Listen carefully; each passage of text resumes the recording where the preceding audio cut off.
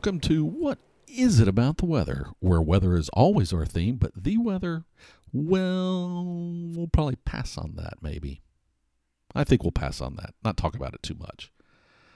This week we're going to be talking about weather and its connection to big data, a technology topic. I've been promising it for a while, and we're going to dig into it in a big way. We're going to talk about big data. But let me say before we jump into the main topic that I hope you've had an enjoyable and an interesting and an intertwined weather week and maybe saw weather in a new light that you hadn't thought about, how it impacts what you do in kind of a new way, something new, something different, some new connection for you. I know I had the pleasure in this last week of being on another weather-related podcast called The Weather Junkies. That's Junkies. Now, it's hosted by a couple of Penn State undergrad graduates, and one has gone on to be a broadcast meteorologist in the New England area, and the other is out studying atmospheric science in Colorado. So a couple different perspectives, and while they hit a lot more weather probably than I do, they also hit some kind of non-weather topics. So go over there, certainly listen to the episode I was on, but even if you're not a full-time into the weather thing, I think you'll find some other topics that they've covered that you will find interesting. National parks, the importance of science education, etc. So give them a listen. Certainly links will be in the show notes. You can find them on YouTube, their webpage, iTunes, all the same places, right? On the flip side of that enjoyable event, I've been having technology craziness, and, it's one of those mad moments where I just wanted to pick it all up and toss it out the window. Fortunately, the weather's been cooperating. Cooler weather, full moons, right? Some neat cloud formations, all that kind of stuff. So I've had some nice viewing outside, which has certainly been a nice stress relief given all the technology mayhem I've been dealing with in the past week. I don't say that lightly. Most of you know that. I mean, I love tech, and I find it improves our life quite a bit, which is why we're going to do an episode about it. But man, was it just one of those weeks, and I'm thankful that most of the things that were causing headaches have resolved or found answers or whatever it is. But I was ready to step away from modern technology for a little while and just enjoy the sheer nature aspects of weather. All right, but let's jump into a technology topic because, it's just not been enough if I don't jump into that, right? And we're going to be talking about weather and big data.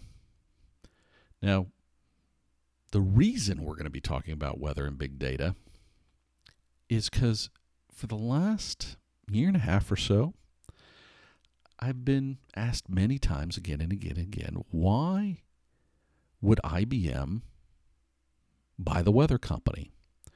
Now, for some of you, it'll be obvious. And for others, even within the weather enterprise, you've probably thought about and figured it out. But for a lot of people, they don't see the logical connection. And big data is going to be a common theme there. But let's kind of step back for a moment. First, I need to give a disqualifying statement.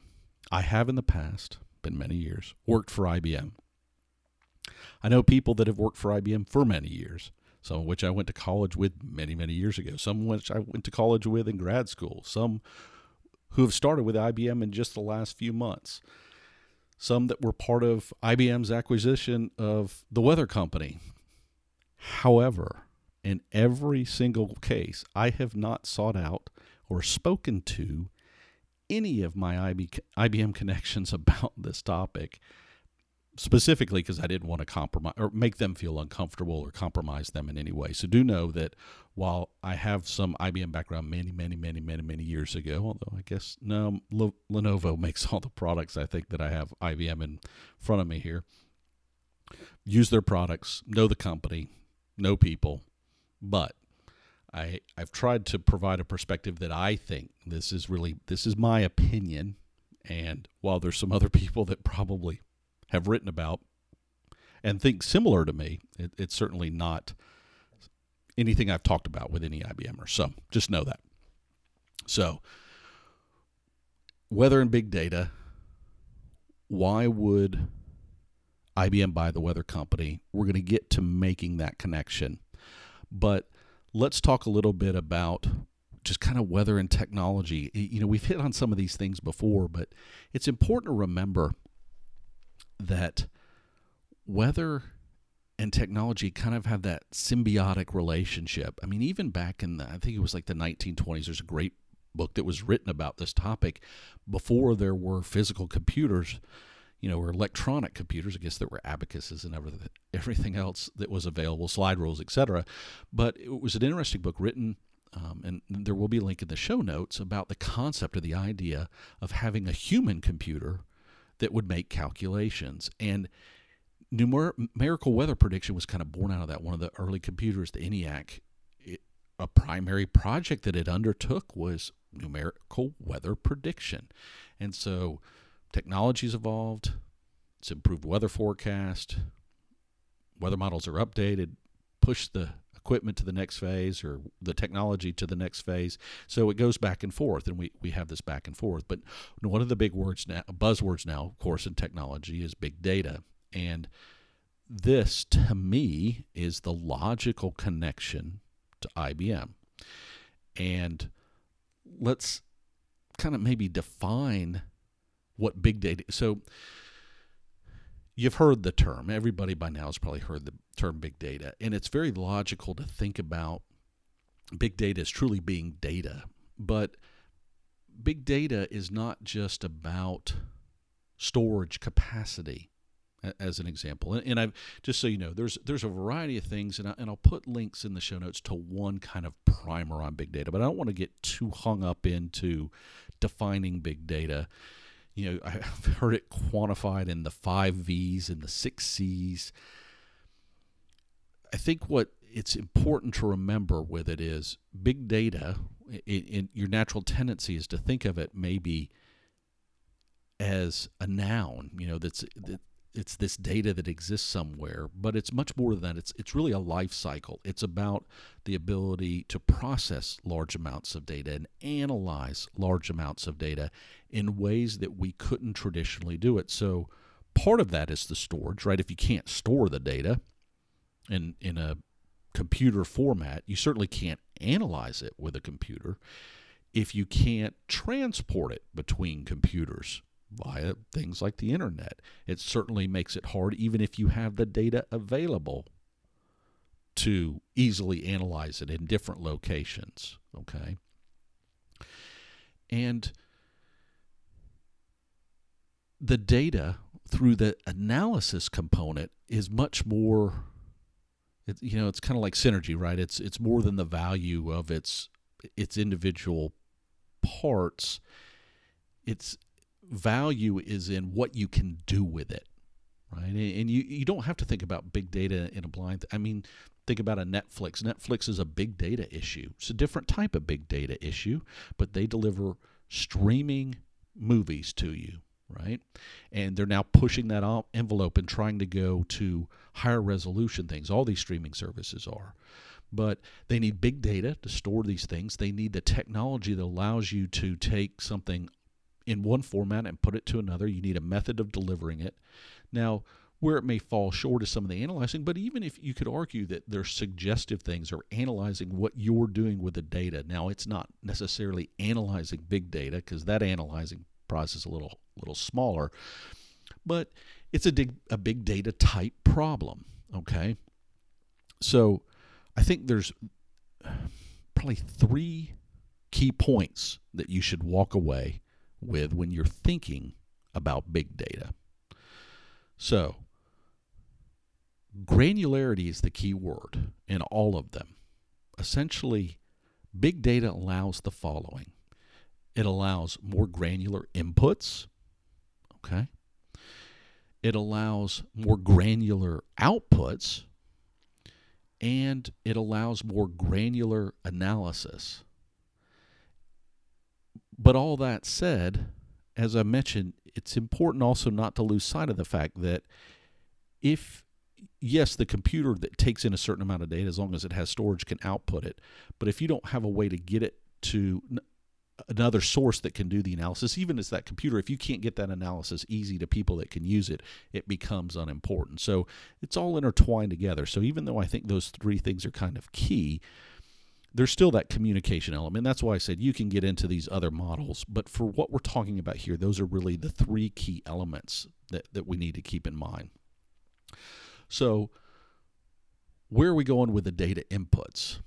And what does that matter when it comes to weather and big data? Well, I alluded to this in a past episode that when you think about a cell phone and everybody around the world carrying a cell phone now, quite often your cell phone, your mobile, depending on what part of the world you're in terms of what you might call it, that device quite often has weather-related capacity to take in things like temperature, humidity, atmospheric pressure. So it's like you're carrying around a little weather station. And to that end, though, personal weather stations have even become more prominent and more available. And so more and more people are installing those around the globe, and they've also gotten cheaper to make and manufacture. So it's become easier for governments or people working with governments, NGOs around the world. Started to say it and then I gave you the acronym at the same time. But they can work together to install these devices around the globe to give you, set location information. And even satellites. We did. You heard me talk about the GOES-R, and that's a big, sophisticated satellite. But there's a lot of talk about having little, smaller satellites that would provide higher. They would stay in a certain area and only focus on a certain area, but higher concentration of data elements for measuring these things. But even imagine this. Okay, so as some of you may know now, and not everyone does, around the globe twice a day, weather balloons are launched. Now, the U.S. has the highest concentration of these. Europe certainly has a lot. But you get into other areas where it's more scattered. But 2 times a day, that's it. So in terms of really measuring non-kind of ground level information, we can get some of that thing by planes now, which helps, but they tend to have certain flight patterns. Imagine if certain times of the day drones went up in the air, not just weather balloons, but drones went up in the air to a certain elevation. Okay, certainly don't want them to run in planes, but at fixed locations all over the globe and can measure data. And, could all come back to the same location, maybe where weather balloons are launched, and be redistributed another time. So we're getting into the day and age. Some of these things exist. The cell phones exist. Cheaper weather stations exist. Weather satellites exist, where we're also taking the evolution the next step. More satellite coverage, potential use of drones and other technologies like that might give us access to levels that are not at Earth's location or at the planetary level, not where we walk sort of thing. And those pieces of data are hugely important in weather forecasting. Okay, understanding what the weather's going to be like down the road is a lot more predicated on what's happening far away from us, and having good measurements of that data is extremely important. So being able to get more of it, having it validated, having more readings, having higher accuracy of those readings are all an important piece of the equation. So that's the input and what's driving some of this big data. Some of these already exist. Some of these we're already starting to ingest. Some of these are starting to produce data. Others will start adding more data to the mix. So we're already putting more data in, right? So more data points. Now the outputs, one of the challenges always with weather forecasting models, everybody, for people that don't understand this, when a general weather forecast model produces an output, it could be tens to even hundreds of kilometers or miles between actual data points, right? So when you see these nice little graphics that give you weather, and some of the resolution has gotten tighter, but when you are watching your local weather forecast and you see your little area, and your mind wants to say, that's my point, and that point has a weather forecast. But the reality is that data was likely interpreted based on 4 grid points around you that may be miles away from or kilometers away from where you are. And sometimes that's okay, right? Sometimes that works out fine. But in rapidly evolving weather situations, that's not going to give you the resolution of information that you need for a forecast to be as accurate as it might be. Of course, more storage, and as storage has gotten cheaper, I mean, just think about it now. Think about all these little things we carry. Your phone, I mean, you put a little mini SD card in there and it can hold 128 gigabytes. I mean, some days it's hard for me to even think. Back when I was going through undergrad and 20 megabyte hard drives were coming out. I mean, so it blows the mind to think that this little chip that cost a fraction of what that hard drive cost back was when I was in school can hold gigabytes of data, basically just dwarf any hard drive from back in the day. It's also important to realize and think about more storage, of course, equals more data, right? But it also allows for more variables to be stored and saved. One of the challenges we always have with even weather models is quite often the models are run and we can't keep a significant amount of that history because it's not cost effective. So evolving and verifying and moving forward and improving can be challenged by the fact that we don't have the data over time or have easy access to it. Sometimes there might be a single repository, but being able to spread that out, and we talk about even like the internet. If you've never gone to the Wayback Machine, might be something fun to do in another time if you're in a tech mood, right? But this idea of storing the internet it's an interesting idea, but we in the Weather Enterprise think the same thing about data. If I just had access to all this data when I go to do some analysis, it would make a tremendous difference because, as I mentioned before, numerical weather prediction, while the models evolve, there's a lot of times post-processing that's done, and that post-processing is dependent on understanding how the model thinks. And understanding how the model thinks means being able to look at what it said before when it spit out a forecast. So the more of that data we can have, the more variables at different levels and all those things that we can store, the better the forecast will be. And that gets to the next thing, which is this more granular analysis. So what do we want fundamentally, right? We want better forecast. And there's different ways of thinking about that. We talked about resolution, and certainly having higher resolution will be a piece of that equation. But you've also heard me talk about, and I even had someone post a comment on a YouTube video in the last week about don't give me the odds, just give me a forecast. But you've heard me say that you really do want odds. We've just got to figure out a better way to communicate it to you if you don't want odds. But one of the challenges today is weather forecasts, because they are dynamical in nature and small perturbations in data. Even as we get more granular, there's always going to be these little things that can trigger a different response. And the more ensembles that we have that we can run, and this is a function of A, having the space for data, B, having the capacity to process that data, so it's about the computers themselves, and C, being able to output all these things in a meaningful time frame and get them to you. The more of those we can do, the better the forecast is going to be, the more understanding we can place around uncertainty. You may again, everybody wants their meteorologist to say it's going to be, X degrees tomorrow and it is or isn't going to rain. And what if most of the time they could tell you that with a reasonable certainty and then only give you uncertainty when it was particularly important? And maybe that is the way to go. I don't know. And I think it depends on location and who the consumer of that forecast is.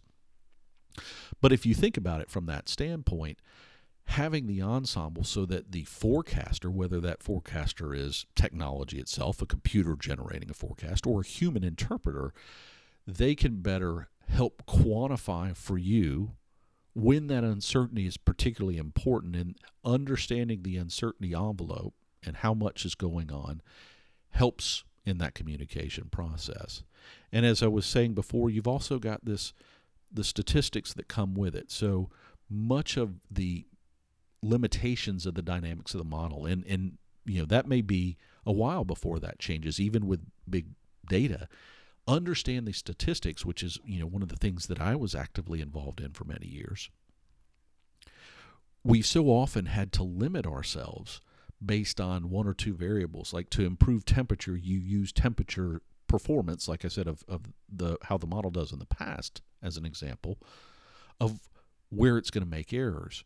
But in the world of improved big data, you have the opportunity to use other variables or think about other ways. Because as we all know, how your area is on a cloudy day versus how it is on a sunny day, you notice those differences. Well, but it also impacts how the model might create a forecast. And so understanding if the model thinks one way when it's sunny and thinks another way when it's cloudy is a useful piece of statistical information that can be used to enhance a forecast and eliminate the biases that model might have. So all in all these things, being able to do this analysis, being able to do it more timely, and get you a forecast in a timely manner are all the key components. So the problem of big data, not just the physical storage, but the processing of big data, the communicating of big data, the analyzing of big data are all pieces to that equation. And this is, we come full circle and get back to the crux of the IBM thing, which is, and the better analysis. So you could think about, and anybody who thinks about IBM traditionally would think, well, IBM's been involved in all those things and can imagine how IBM would be involved in solving some of those problems. But one of the other things to keep in mind that's important with IBM is IBM's evolved over time. Many people think of IBM as being the big mainframe computer companies, others a PC company, others a server company, others a services company, others a big data company, others, you've heard a lot about Watson, right? Or probably have. And what they're doing with Watson, and you've heard about, what they've done in Jeopardy, games like Jeopardy or taking on chess masters and those sort of things. But, what the whole concept behind all this is taking that data output from one conceptual area like a weather forecast, which was difficult enough the process to begin with, and turning it into analytical information that then can be used by other parties. And that's where you get into the better analysis. By having all those things I mentioned with more data elements, more outputs, and then having the ability to take all those different outputs and viably connect them to how people are going to behave, how disasters might come about, how people respond to disasters, the timing and the ability to respond to those things, as well as how we respond in business, right? So, but let's keep some general thoughts about the business world and weather in mind. So each year around the globe, over $100 billion of damages occur due to natural events. Now, again, things get thrown in there like tsunamis and other things, but a lot of that is weather-oriented. And I saw another statistic that 33% of the worldwide gross domestic product, or GDP, is impacted by the weather. And while I haven't been able to understand exactly where this company got that data point, it's a company called Weather Analytics. They're quoted a few times. You can Google it if you want. And while I may not know if that's 100% valid, they've done some analysis that suggests it's easy to understand how that might be the case when you think about weather's impact on agriculture, weather's impact on energy, weather's impact on transportation, on insurance, on emergency management. Okay, much less retail. So when you think about all those elements, it's easy to understand how it's not just about the weather forecast, but what you do with the weather forecast and the ability to do it in a timely way. So it's big data upon big data. And you start to appreciate that the IBM view and the use of Watson and the doing the analysis is much more than analyzing the weather. Sure, that's a piece of it. Okay? But think about it this way. So IBM bought the weather company, right? And you go, well, again, why the weather company?